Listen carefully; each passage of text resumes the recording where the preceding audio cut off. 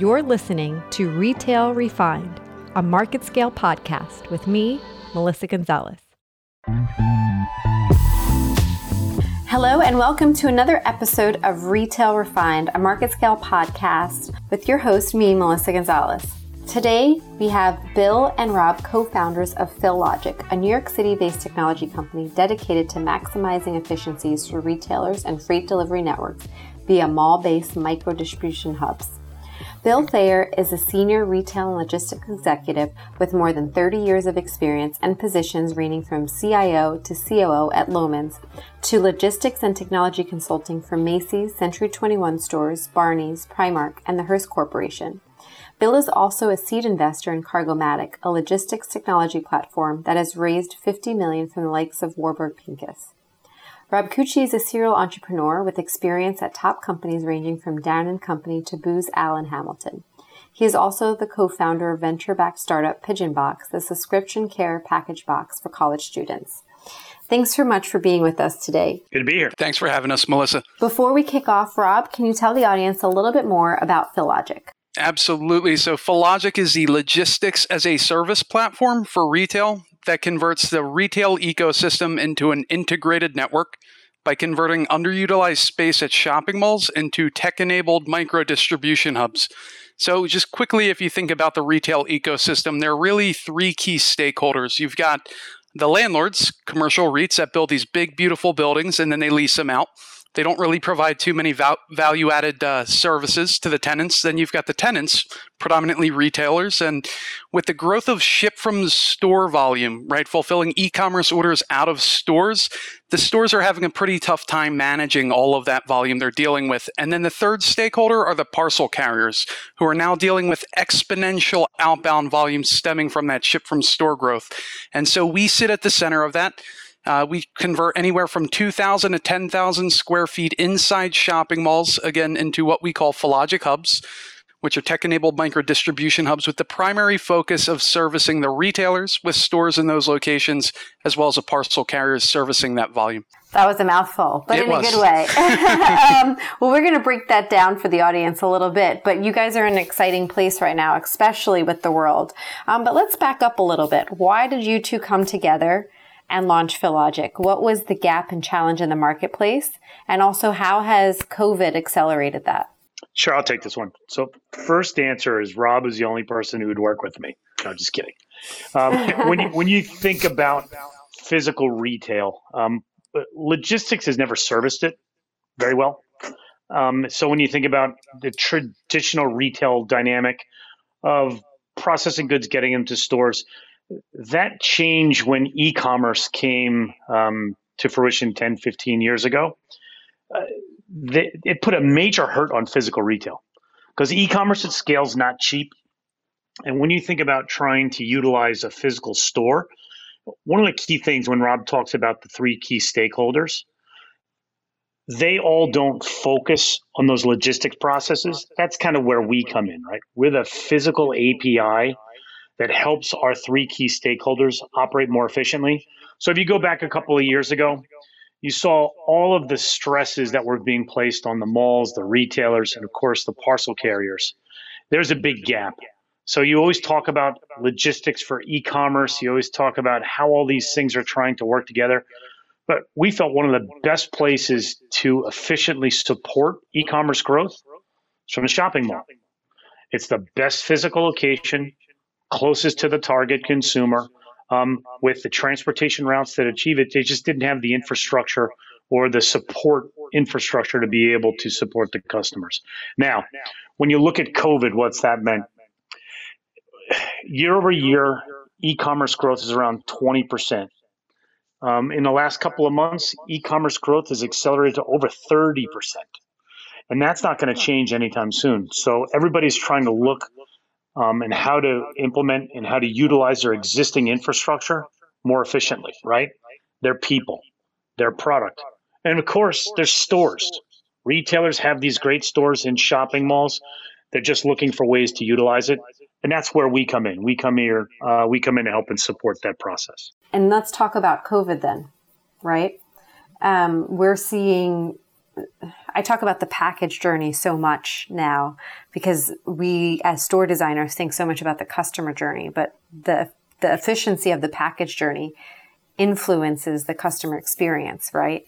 So how has this new world of BOPIS and BOSS and returns and, whatever, acronym you want to give it, how's that accelerated the value and the services that you're providing to brands and retailers, especially in a mall environment? I think we'll take it in two parts. I'll take the first part, which is the simple part, and Rob will take the hard part. Strategic Logistics of you, Bill. Exactly. Throw it out. Logistics about touches. Can you reduce the amount of touches, whether it's people, processes, or technology? So when you look at sort of the journey and all these different omni-channel functions, most retailers, carriers are suffering through how many touches they have to put their products through. We're all about reducing touches and aggregating the volume, inbound, outbound, pick and pack processes. We're there to reduce the amount of touches and to aggregate outbound volume because logistics is pretty simple. Bigger boxes, the cost per unit is much cheaper. So we're all about trying to make more efficient shipments by making them bigger. Well, that's why Amazon sends you the biggest box, right? That's why Amazon sends you the biggest box in the mail for the smallest product. Well, that's a whole other process about how empty that box is and what they put in there. So, Rob, I'm not sure if you want to add anything there. Yeah, the only thing I would add in relation to the journey of the package, typically what would happen without Fillogic or Fillogic Hub in a mall is, the retailers drop their ship from store orders. They sit there for a while. Eventually, a parcel carrier, whether it's a FedEx or USPS, whoever it may be, they're going to come by at one particular time throughout the day. They're going to pick that up. It's going to have to sit on the back of a truck for another 6 hours before they're done with their pickups. They're going to drive the package 40 miles away to a consolidation facility where they sort it. It's then going to get loaded on a different piece of equipment, right? A different truck. And then in many cases, it's delivered to consumers living right around the shopping mall to begin with. So how are we altering that journey the package takes? It's now our folks going around to the retailers, picking up the outbound volume, and we are consolidating, as Bill mentioned, all of that aggregated volume at the shopping mall. But most importantly, we're pre-sorting it, right? By carrier, service level, so is it same day, ground, 2-day, etc., and then by zip code, so that package can go directly from the mall to customers living right around that shopping mall, saving 65% of the time it takes to get to the customer, but also on the cost side as well. You talk about the differences of, same day, 24 hours, 48 hours. It makes me think, before COVID, I feel like people were getting so conditioned by on-demand living that it had to be there as soon as you clicked to buy or you were disappointing consumers. How has that evolved living in the world that we're living in today? Well, from our perspective, everything that we've been dreaming of and planning towards and working towards is just accelerated. When you think about the immediacy of the consumer and what they need, Amazon's done a phenomenal job of that. But the key thing is to compete in this new world. Everybody has to operate at that level. So the expectations are just so much higher. But the thing is, there's so much volume. Normally there's a part of the year called peak. Parcel carriers usually enter it in November. But we're at peak since last March, and it's not going away. And even when you look at what's happening to a lot of the retailers out there, there's lots of change. When you look at bankruptcies, reorganizations, acquisitions, that's been sped up. But the key thing is we're very bullish on physical retail. I mean, before COVID, 80% of consumers bought from a physical store. Maybe it's 65%. The key is that physical retail is not dead. It's just in transformation. That transformation process includes aggregated retail, places like shopping malls, because the best shopping malls aren't going anywhere. And the idea is they need to be able to meet their targeted consumer, whether it's online, offline, or somewhere in between. Because customers don't care about retailers' channels anymore, right? Customers don't think in channels. They just think, where's my stuff? Exactly. I mean, that's more true than ever. So you mentioned earlier when we kicked off the podcast that Philogic Hub was a tech-enabled micro-distribution center. Can you tell us more about that? How exactly does that work? Sure. Take it away, Rob. I'll jump in on this one. So as mentioned, we partner strategically with commercial REITs, specifically on enclosed shopping mall owners. Why? Because you've got 100, 125 retailers under the same roof. A great opportunity to go ahead and aggregate that volume. So specifically what we take is anywhere from 2,000 to 10,000 square feet, and we can retrofit that space in as little as 3 weeks and for as low as $20,000 to convert it into a Philogic Hub, which is, to your point, Melissa, a tech-enabled micro-fulfillment hub, which really is a kind of zero asset logistics infrastructure that we bring in, some racking, shelving equipment, pods, which we sort parcels into, nothing overly complicated. And then on the back end, yes, we are, as you mentioned, are a technology company. We've got a technology platform that manages the inbound inventory, the outbound volume. And so that's where the tech-enabled piece comes in. And it's staffed by our people. You're looking at base staff kind of normalized on average anywhere from 5 to 7 employees at any particular time in there managing the volume we deal with. So that's pretty fast. You can retrofit and be ready to operate within 3 weeks. What is from start to finish and onboarding? You're launching with Simon. You might have already launched, but you mentioned this summer, right? So how long does that process take? Yeah, it's pretty quick. So in terms of onboarding with commercial REITs, and you're correct, public information out there, we work with Simon, Brookfield, Macerich, and Taubman. Also bring on board some other commercial REIT owners. So pretty much we have to identify the space going through a process we call site selection. Typically the spaces we're looking at, they could be in the basement, they could be right off of the loading dock, which is ideal for us. It could be a former storage space, a construction void, etc. A lot of the space is not contiguous, and that's okay when it comes to our model and what we do, as long as we can lock and alarm it and slap a location ID on these non-contiguous spaces. That works for us. And so we go through the site selection process, identify the space or spaces we want to take. And then if there's any tear out that needs to be done, we'll get a contractor in there to do any potential tear out. Ideally, we're looking for spaces where that's minimal or non-existent. And then it takes the bulk of the time is just standing up, like I said, the racking and shelving equipment. And in terms of onboarding retailers and parcel carriers, we're at the point now where we're pretty much just taking existing customers, and as we open up additional hubs. So today we've got 5 Philogic hubs in the tri-state area, 4 of which are in New Jersey, 2 right outside of Philadelphia, 2 right outside of New York, 1 in Stamford, Connecticut. We're going through site selection right now for an additional 8 hubs.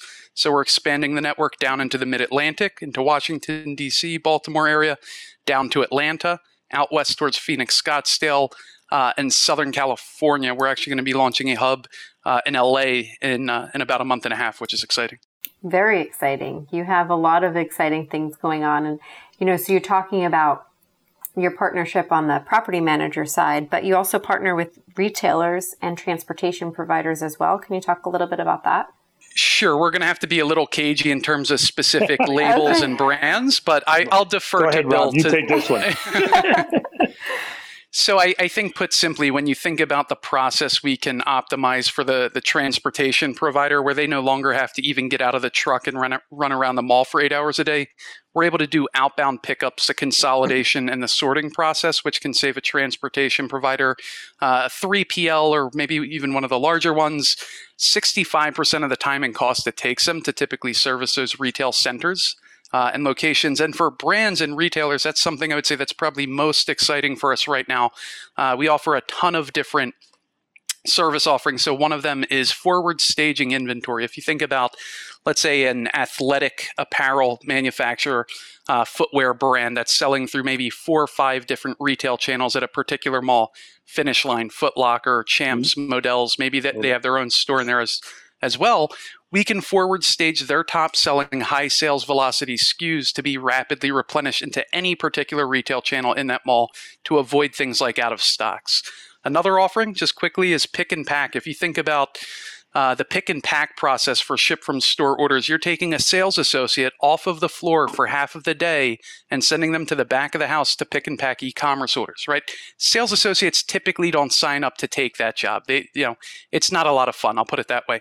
Equally as important, those retailers want the sales associate on the floor selling to the walk-in customer that crosses the threshold. They don't want them in the back of the house picking and packing e-commerce ship from store orders. So the ability for a retailer to offload all of that work, right? All of those tasks to somebody like a Fillogic, where we can come pick the inventory from the store, pack it at the hub, stage it to ship. It's a huge opportunity to optimize on cost savings and also speed of delivery to the end consumer. Yeah, just one thing to add to that. Yes.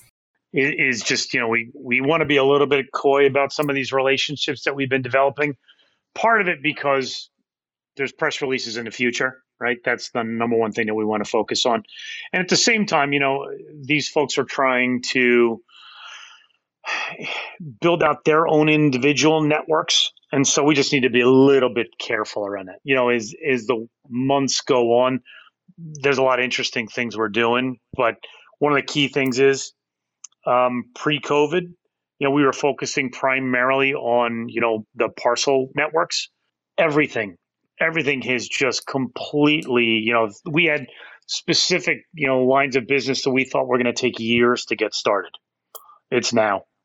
So much is going on. No, that's what's exciting in technology for sure. It's like there's so many things around the 4-year roadmap that are happening now. I mean, I've said it probably in every episode, but necessity drives innovation, right? And it's also driving consumer adoption, and it's becoming this and the technology side of things kind of a well-oiled machine. And some of the things you said, started to answer some of my questions, but what has been the drivers of the tremendous growth that you've been seeing? You talk about pick and pack and things like that. What of these trends do you see that will continue to accelerate, and what are you thinking is going to be drivers in 2021? Well, number one is COVID has clarified sort of the relationship of how important logistics is to commerce. I said before, e-commerce at scale is not cheap. It used to be what retailers, and coming at it from an old COO, CIO, is there are so many conflicting priorities. And when you're looking at e-commerce, it's like, okay, how am I going to drive traffic efficiently? What is, the newest technology that's out there? All that's been pushed aside because it's all about logistics. How can I get more efficient? Because with the peak growth of freight, UPS and FedEx are now charging higher dimensional rates. The cost of freight is getting that much more expensive. God forbid, because of the asset utilization right now, if you are not PPE, you might get pushed to the side. If you get a spike in COVID down the road, I mean, it's completely changed what e-commerce fulfillment and logistics has become. There's so many different new networks that are starting to be built out. There are large chains that do a phenomenal job now because they've always depended on their stores. There's always Amazon, but you know what? Amazon's willing to spend any amount of money to expand their logistics footprint. Whereas every other retailer, they have to be careful, right? So it's the issue, do you do it yourself or do you democratize that process? That's where we see fit, right? We're the connector. Right. No, absolutely. Do you can't maybe talk about specifically a client, but as you talk about how you enhance businesses, what makes these partnerships when either a property manager or a brand or retailer, when they partner with you, what's the formula for success? Well, number one, the easiest part, and the folks that have always been believers in what we're doing, is the mall owners. They've always been so far ahead of where things were going as far as utilizing. You think about it. When e-commerce was the thing, it was the marketing department, right? Hey, this is shiny object. Hey, it's expensive. So you outsource a portion of it. And then when it got to be your volume driver, you brought it in-house. It's wrecked a lot of these organizations from the infrastructure perspective. But when you think about kind of who's always gotten the e-commerce game, it's always been the mall owners, right? Simon, Brookfield, Taubman, Macerich, they've always understood the universal importance of their stores to engage their consumers because it's the most cost-effective way to engage customers, to retain customers and to gain new ones. When you look at it digitally, you're just throwing money to Facebook, Google, Amazon, whatever. There's so much more opportunity in the physical world. It just has to transform. And what I would add to that, Melissa, is we do have a pretty high-touch onboarding process. Whenever we onboard a retail brand or transportation provider or technology platform as a partner, we go through the process in a very consultative way to understand what are their KPIs, right? What are their success metrics? What are they seeing currently from an e-commerce fulfillment cost perspective? On average, how long does it take their customers to get packages? And we work in a pretty bespoke way to define pilot programs at some of the initial hubs we have to design them in a way where we're able to come back in 1 month, 2 months, 3 months and say, hey, how are we doing relative to these success metrics and KPIs we defined in advance and mutually agreed were really important to determine how successful this program was and how we might want to scale the partnership going forward. A quick anecdote is somebody we're doing pick and pack for, rolled it out to 2 different hubs based on the success metrics and KPIs, things around customer delivery times, overall e-commerce fulfillment costs around pick and pack, as well as a freight component. How well are we doing? And we're actually going to be in the process in advance of peak scaling that partnership to maximize the value they can get by being at more additional hubs with us. I know you don't want to talk about necessarily your clients, but when we think about the themes you spoke about today from a logistics standpoint, what brands and retailers do you think have been doing a good job in navigating this changing world, and why? Target, Walmart. They didn't waste any time. I agree. Target and Walmart for sure. Why? Number one. Yes. Tell us, what are they doing right? They've always had the infrastructure to utilize their stores as fulfillment locations.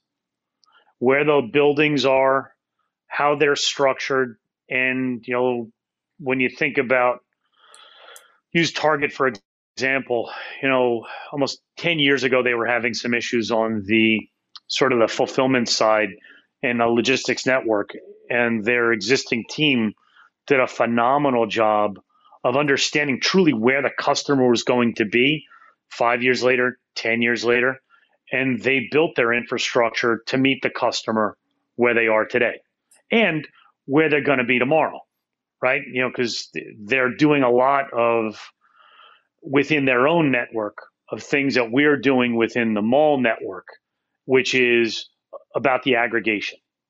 And Walmart has done the same, because the key thing is they realize a strategic differentiator for them against the behemoths like Amazon is their stores, because they can more cost effectively get into the customer's hands much quicker because their stores are in the neighborhood.